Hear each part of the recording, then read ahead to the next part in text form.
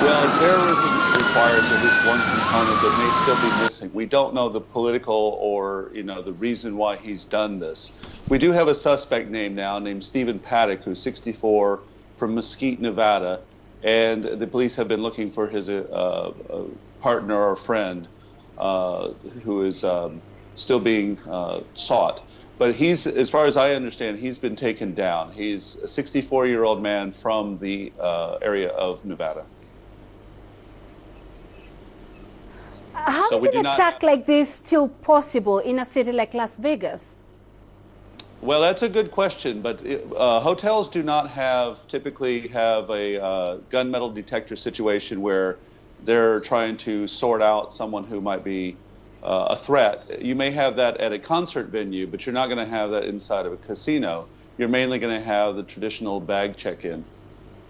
What sort of response will we likely see from police in the coming hours, and will they be handling this attack as an act of terrorism? Well, until we know the motivation of the shooter, it's very likely at least being treated as a mass shooting event. He shot from above the 30th floor, I think it was the 31st floor, down onto the crowd.